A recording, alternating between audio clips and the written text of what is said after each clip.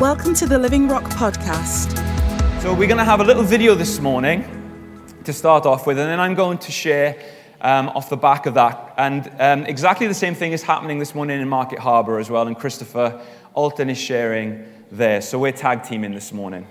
And so David's going to kick things off, introducing this mini-series called His House, Our Home, which is what we'll be focusing on between now and Christmas, and it's about looking again at our foundations. So we just felt as elders and as ministries that would be a really good place for us to spend time over the next few weeks together. So David, it was not in a darkened room at the time. Our projector just needs to be a bit brighter, but we just realized that to buy a new projector, we might need to, sell some stuff.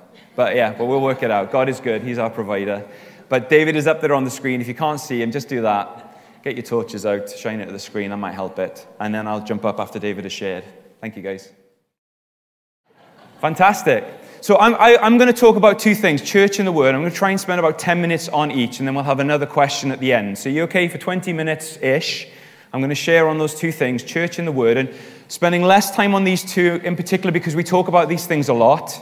And then we'll have another question to discuss at the end for about 10 minutes with a bit of feedback as well. Is that okay? I'm going to do some stretches. Everybody all right? Yeah, we're okay? So we're going to start with the church. And David's already done a fantastic job of presenting to us the church. You know, Jesus only talks about the church twice, once in Matthew 16, once in Matthew 18.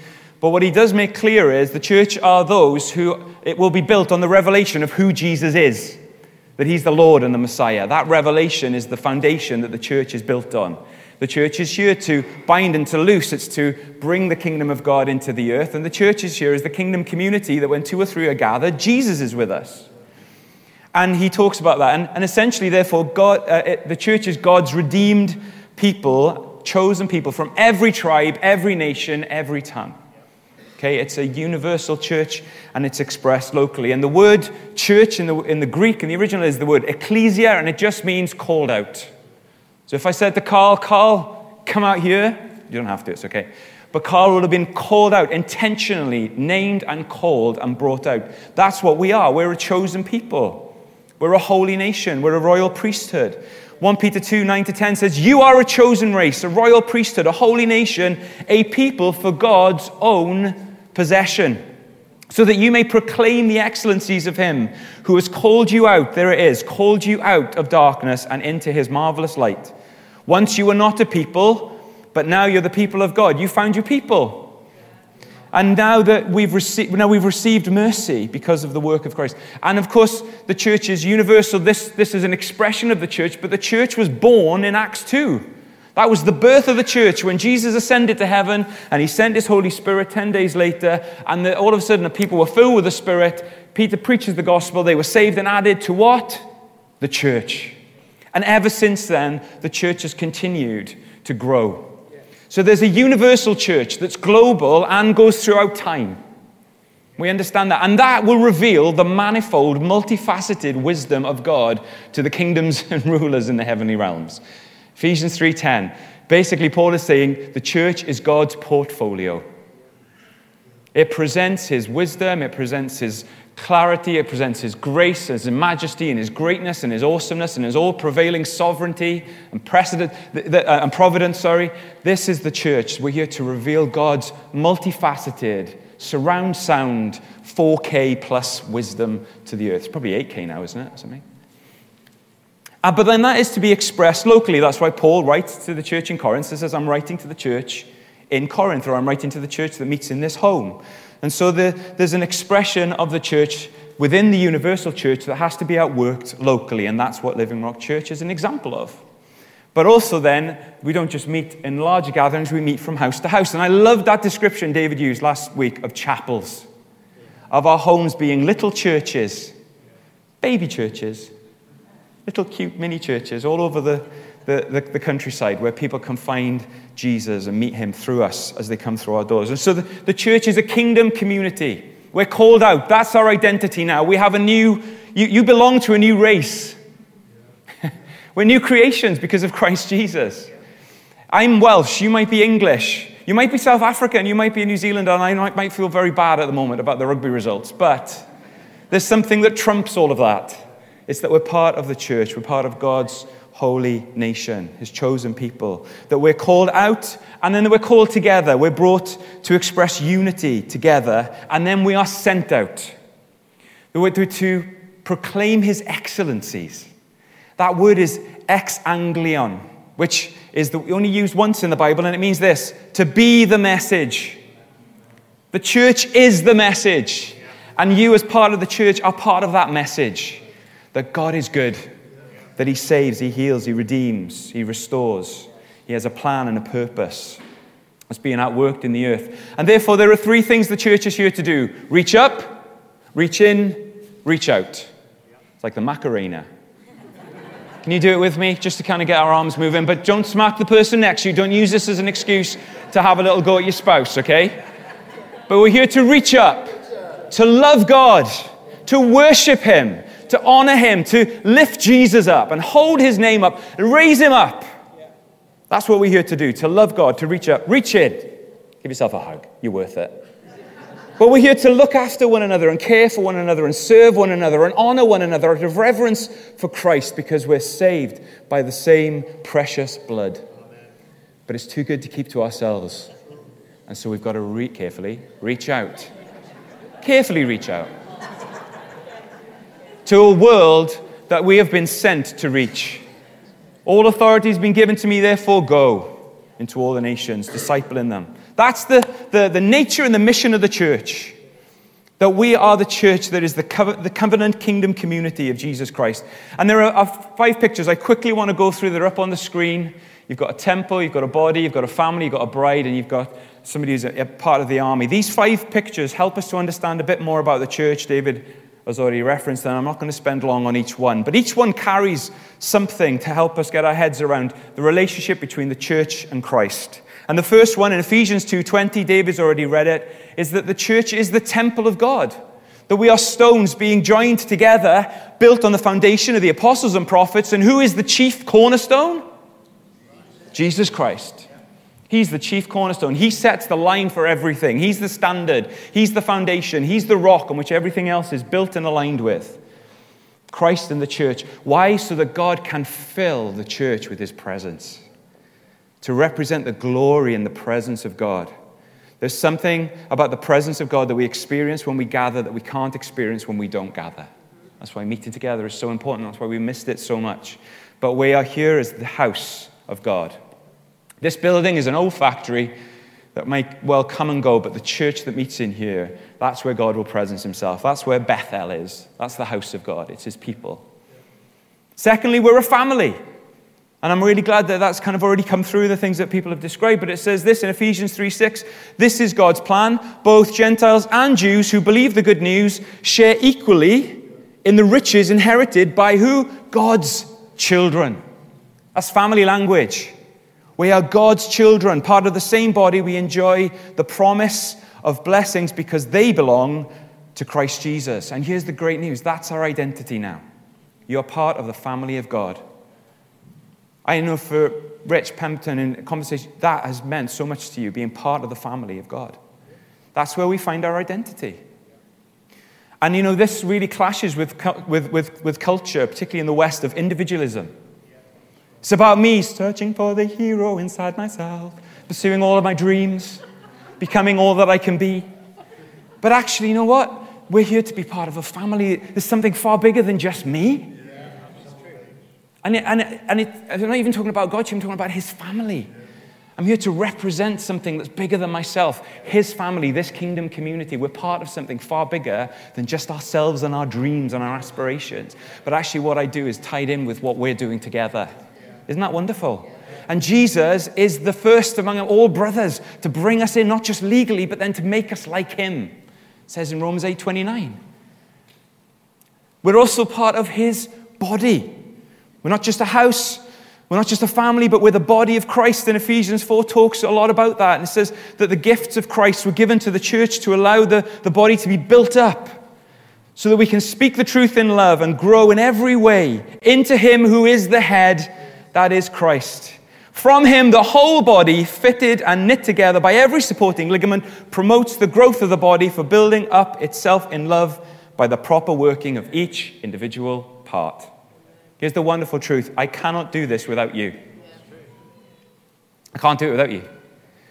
If you're not working with me, I'm missing part of the body is missing. Is there any part of you, if I was to say to you now, I will remove a certain part of your body, is there any part you think, yeah, actually, I'll be happy for you to take this bit? Anyone? Every part. I'm going through my whole life. I'm thinking, no, I want to keep it all. Thank you very much. The body, we're united together. We need one another. Every part is important. Every part is significant. And we're all being brought closer together for unity. Every supporting ligament. Used to look at anatomy tables when I trained to be a physiotherapist, and you see how everything's interconnected. Every ligament that you saw drawn beautifully in a diagram, you realize actually blends with the capsule of the joint and with tendons and with the stuff, the fascia around the bones. It's been a while since I've done it, so I've lost the lingo. But you realize everything is interconnected and intertwined and needs one another. Very difficult to separate. And we're to become mature in Christ, just like Jesus, his body here on the earth. And here's the fourth one, we're his bride.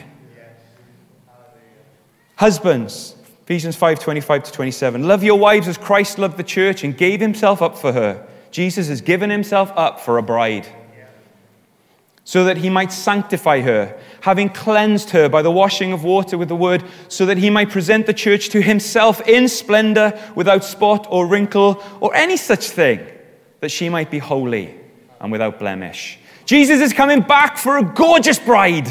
Stunning.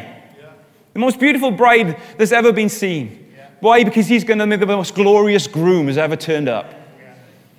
That we're a beautiful bride. Jesus is the groom and he's preparing us. He's washing us with the word. He's given his life for us already and he loves us. He loves his church. Therefore, I have to love his church. You have to love his church. Is it spotty and wrinkly at the times? At the moment. But guess what? We're being perfected. We're being made more and more beautiful. And we're an army. We're an army. Be strong in the Lord, Ephesians 6. And in the strength of his might, put on the full armor of God that you'll be able to stand firm against the schemes of the enemy. Verse 13. Therefore take up the full armor of God so you'll be able to resist in the evil day, and having done everything to stand firm. And who is the enemy? Richard Dawkins. Who's the enemy? Boris Johnson. No. None of these are the enemy. The enemy is spiritual forces at work behind the scenes, influencing others. We're here to love people. No matter what they say or might do, we love them because God loves them. But there's an enemy that we are to stand against. And here's the thing. We are overcomers. We are more than conquerors. Jesus has won the victory. What we're dealing with is called pockets of resistance because the war has been won. Jesus won it on the cross. His enemies are being made a footstool for his feet, and we're in the process of bringing that to bear in the earth. Jesus is the commander-in-chief. There's no question about the outcome. Just read Revelation 19. The rider on the white horse. Trust me, he wins. And so do we, as his army. The body of Christ on the earth. Acts 10:38, one of my favorite verses in the Bible. God anointed Jesus of Nazareth with the Holy Spirit and power. And Jesus went around doing good and healing all who were oppressed by the devil because God was with him. That's the church. That's the nature and the mission of the church. God has anointed his church with the Holy Spirit and power so that his church can go around doing good and healing all who are oppressed by the devil. Why? Because God is with them. God is with you. God is with me. God is with his church. We're here to extend his kingdom. We're here to restore his world, and we're here to reveal his glory and nothing less. Isn't that amazing? And we're getting everything ready for his glorious return. That's the church. Who knew? Glorious. And then the word. I'm going to spend 10 minutes on the word, and then I've got a question for you. And lots of images, descriptions of the word being a mirror, a hammer, milk, bread, a lamp, a plumb line, a sword. And we'll pick up particularly the plumb line and the sword pictures in a bit. But there's 4 things I'd like to say about the word. And the first is, it's God-breathed. Could you just turn in your Bibles? I'm going to get you to look up some of these verses because I realize I'm rattling through them. But 2 Timothy 3, please, 16 and 17. We're going to use the word to talk about the word. I think that seems appropriate. My versions that I'll be reading might be different to yours. because we know there are different translations, and that's fine.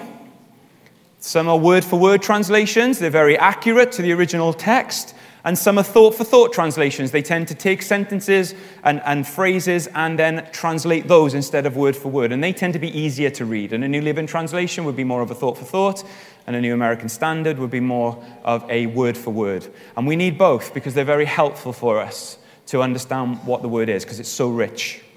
But 2 Timothy 3, 16 to 17 says, some scripture... Oh, I'm so glad you checked. All scripture is God-breathed and is useful for teaching, rebuking, correcting, and training in righteousness so that the servant of God may be partially blessed.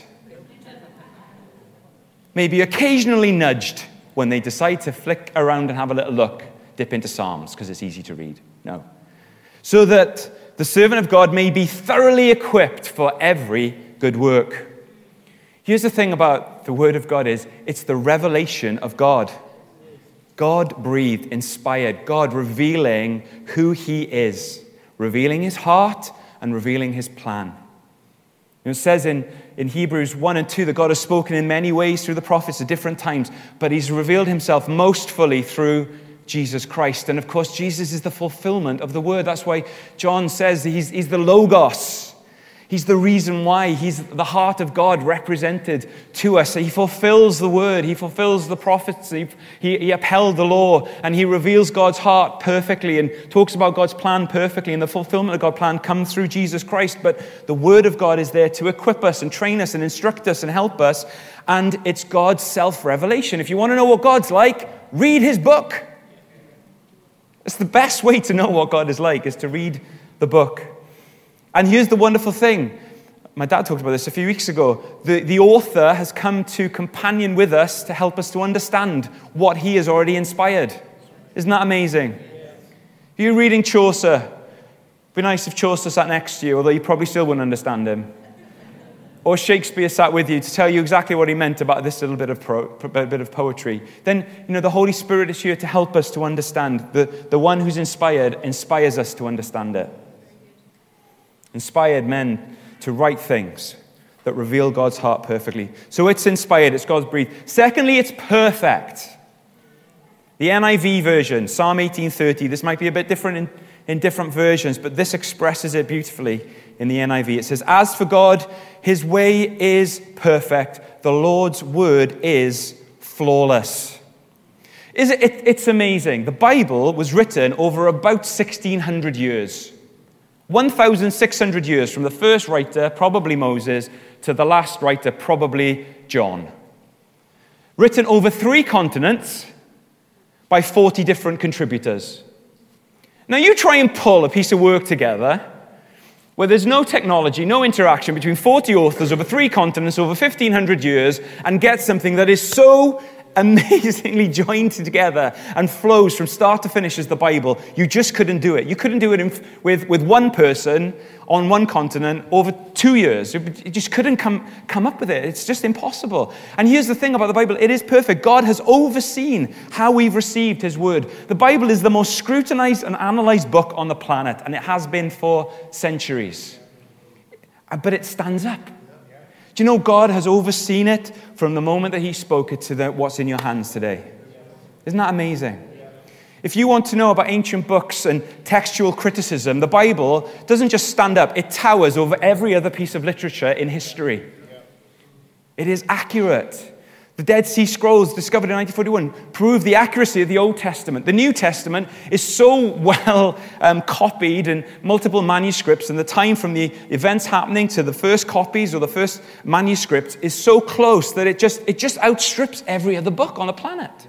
You can trust that this Bible is perfect. It is flawless. And it's the truth. Inspired, it's perfect, it's the truth. John 17:17, Jesus says this in the English Standard Version, sanctify them in the truth, your word is truth. Now this is a biggie in a postmodern society where all truth is relative. Your truth, my truth, his truth, her truth. None of us are right. None of us really have it. But hey, it's all relative. Every idea is as valid as any other. And in fact, every idea is as invalid as every other. And there are no absolutes, which is in itself an absolute statement, which I just can't get my head around. But anyway. But the Word of God is the truth. There is not a version of the truth. It is the truth. And the biggest challenge that Satan tried to pose mankind right from the beginning, you can read it in Genesis, is, did God really say? So's a lie. That's what he does. He's a liar. And he will try to trick and deceive. God, he lied to them about who they were, and he lied to them about who God was. God doesn't want you to have that knowledge. It will make you like him. Sort of misrepresented God and made them think they might be more than they were. And he lied to them and he deceived them, and they bought it. There's a battle for the truth. But the Word of God tells us who God is. The Word of God tells us who we are. It gives us our identity. And we can only build our lives on the truth. And therefore, God's Word is the plumb line for our lives. And we build everything in line with that. The Word of God brings direction to every decision that I make. It brings direction to how I spend my time. It gives instruction about what I should and shouldn't do, where I should or shouldn't go, who I should or shouldn't be with. It comes down to very practical things. The Word of God is the truth. It never changes. Do you change? Do I change? Does the world around us shift and change? Yes. But who is unchanging? God. And his Word is therefore unchanging. You know, maps change all the time because things get built, things get knocked down, new roads appear. Maps come and go. But a compass will always tell you due north. And you'll always be able to steer yourself from there. The Word of God gives us due north. It's like a compass. It's not a map. It's not a cultural reference book. It's a book that always tells us the direction that we need to go in. Always true. Always accurate. Always gives us the lines that we need to follow. No matter where we are, no matter what time we're living in. And it's our final authority. Psalm 138:2 says, "You've exalted your name and your word above all else." English Standard Version. We hold to the Bible as God's supreme word, and nothing outranks it. God's aligned his reputation with his word. And the unbreakable nature of his word upholds even the universe. The Word of God upholds everything. The fact that the earth is spinning and rotating around the sun and every planet's in place and everything's being upheld, what? By his word. And therefore, the Word of God is a final authority to things where we can bring things under subjection to that authority. It's a sword that enables us to overcome challenges and things that seek to oppose the Word. So the Word of God is so important. The Bibles that we have in our hands, the ones that we have on our bookshelves, the ones that we carry in our bags, such a precious, precious gift to us. Let's not neglect the Word. Let's know the Word from start to finish, even the minor prophets, even Leviticus, even Lamentations, and not just the one bit we quote about plans. All of it. Every part of it reveals something of who God is, reveals to us who we are, and will always help us and build us up and equip us and enable us to live the life that God has called us to live. It's vital. And we want to uphold the Word in this church. We love this church. We want the church to come into everything that God has for it, into maturity and unity, to honor Jesus Christ. And that can only happen when we live according to his word. We follow his word. So I have a question for you to discuss in your groups. We're going to spend, this will be our closing time. So you're going to just have a little chat in your group, and I'll ask for a little bit of feedback in closing, and that will be us done for the morning. Okay, so about 10 minutes. So if we could put this, oh, it's already up. You guys are so efficient. Josh, Tim, Charlie. Describe how the Bible has been a plumb line in your life. So this is talking about how the Bible has directed you, how it's guided you, how it's influenced your decisions and your choices. So try and be as practical as you can of saying, there are some things I did or I didn't do because this is what the Word said. So you might have to just think a bit about that. That's fine. And then the second question is to talk about the biggest challenges in your life where the Bible has helped you, where the Bible's encouraged you, where the Bible's enabled you to overcome. That's the sword analogy, okay? So where it's been a plumb line, where it's been a sword. I don't mind which question you start with, whether you just talk about one, whether you talk about two, that's fine. Whichever one you feel is most relevant to just chat about. So if you could get back into your wonderful little groups, and I'll call things together in about 6 to 7 minutes. That'd be great, thank you. Okay, wonderful. It won't be long and you'll be able to do this again over coffee. The joy set before you. You know, it's so important that we understand that we must always look at culture from a biblical perspective rather than the Bible from a cultural perspective. That we always argue our theology down, never up. That we talk about God and who He is and how He works, not from always our experiences or our feelings, but actually what the Word says, and then we work it out from there. And wherever there's a gap, that's a gap that we need to work to fill, if you like. But God's Word is perfect. And, you know, there are three things I think that define people. Where do I come from? Why am I here? And where are we going? They are questions that people are asking all the time related to their identity and what it's all about. The Bible answers all of those questions and so much more. So, okay, if anybody wants to just wave, I'm going to ask Richard Pemberton's going to do a Robert Kilroy Silk. He's going to run around with the mic. That's a blast from the past, isn't it? Kilroy Silk. Does anybody get the Kilroy Silk reference? I know Chris, the way Chris is shaking there. Okay, anyway. Can you do a Brummie accent as well? That'd be great. If anybody would just like to say something in response to this question, if anybody would just like to give a little wave, and Richard will come to you. Robert will come to you. Oh, Robert, you've been nominated by me. Not by me, but by me.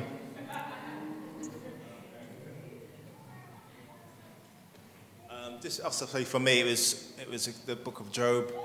And I always look to that book to kind of encourage me when things are going wrong or things are going bad, because I think from what happened to him, and he never cursed God, he never went back or went on his word, he just kind of, continued to bless God in all circumstances. And I always look to that for me to encourage me to kind of say, whatever thing's going wrong, I'll always, continue to bless God and say thank you despite all the things that are going wrong, because God's good and He always will come through in the end. So yeah, wonderful. That's great. And I can never imagine Cindy telling you to curse God and die, Rob, to be honest. That's never going to happen. Yeah, fantastic. Thank you. That's brilliant. Anybody else want to, Annie? Can we do it so that it's as far as possible from where Richard is? So somebody in that corner. I'll get my step counter. Get your phone out. We talked about the Word of God being living and active. And whenever you're in a situation in life, if you go to the Word will always challenge you. It will challenge your decisions or your choices. And we talked about practical things like, holding unforgiveness or being worried. Right. And we all, we can rattle off the scripture about, do not be anxious about anything. But when you read it and you think, actually, I'm allowing myself to be anxious about something. And the Word says, instead, pray about everything. Yeah, great. And I think sometimes when you go to the Word, whatever it's a small challenge or a big challenge, God will always help you deal with that, because the Word of God is living and active. Fantastic. Great. So we've got a Job reference, a Philippians reference. Anybody want to go by any apocryphal stuff? No.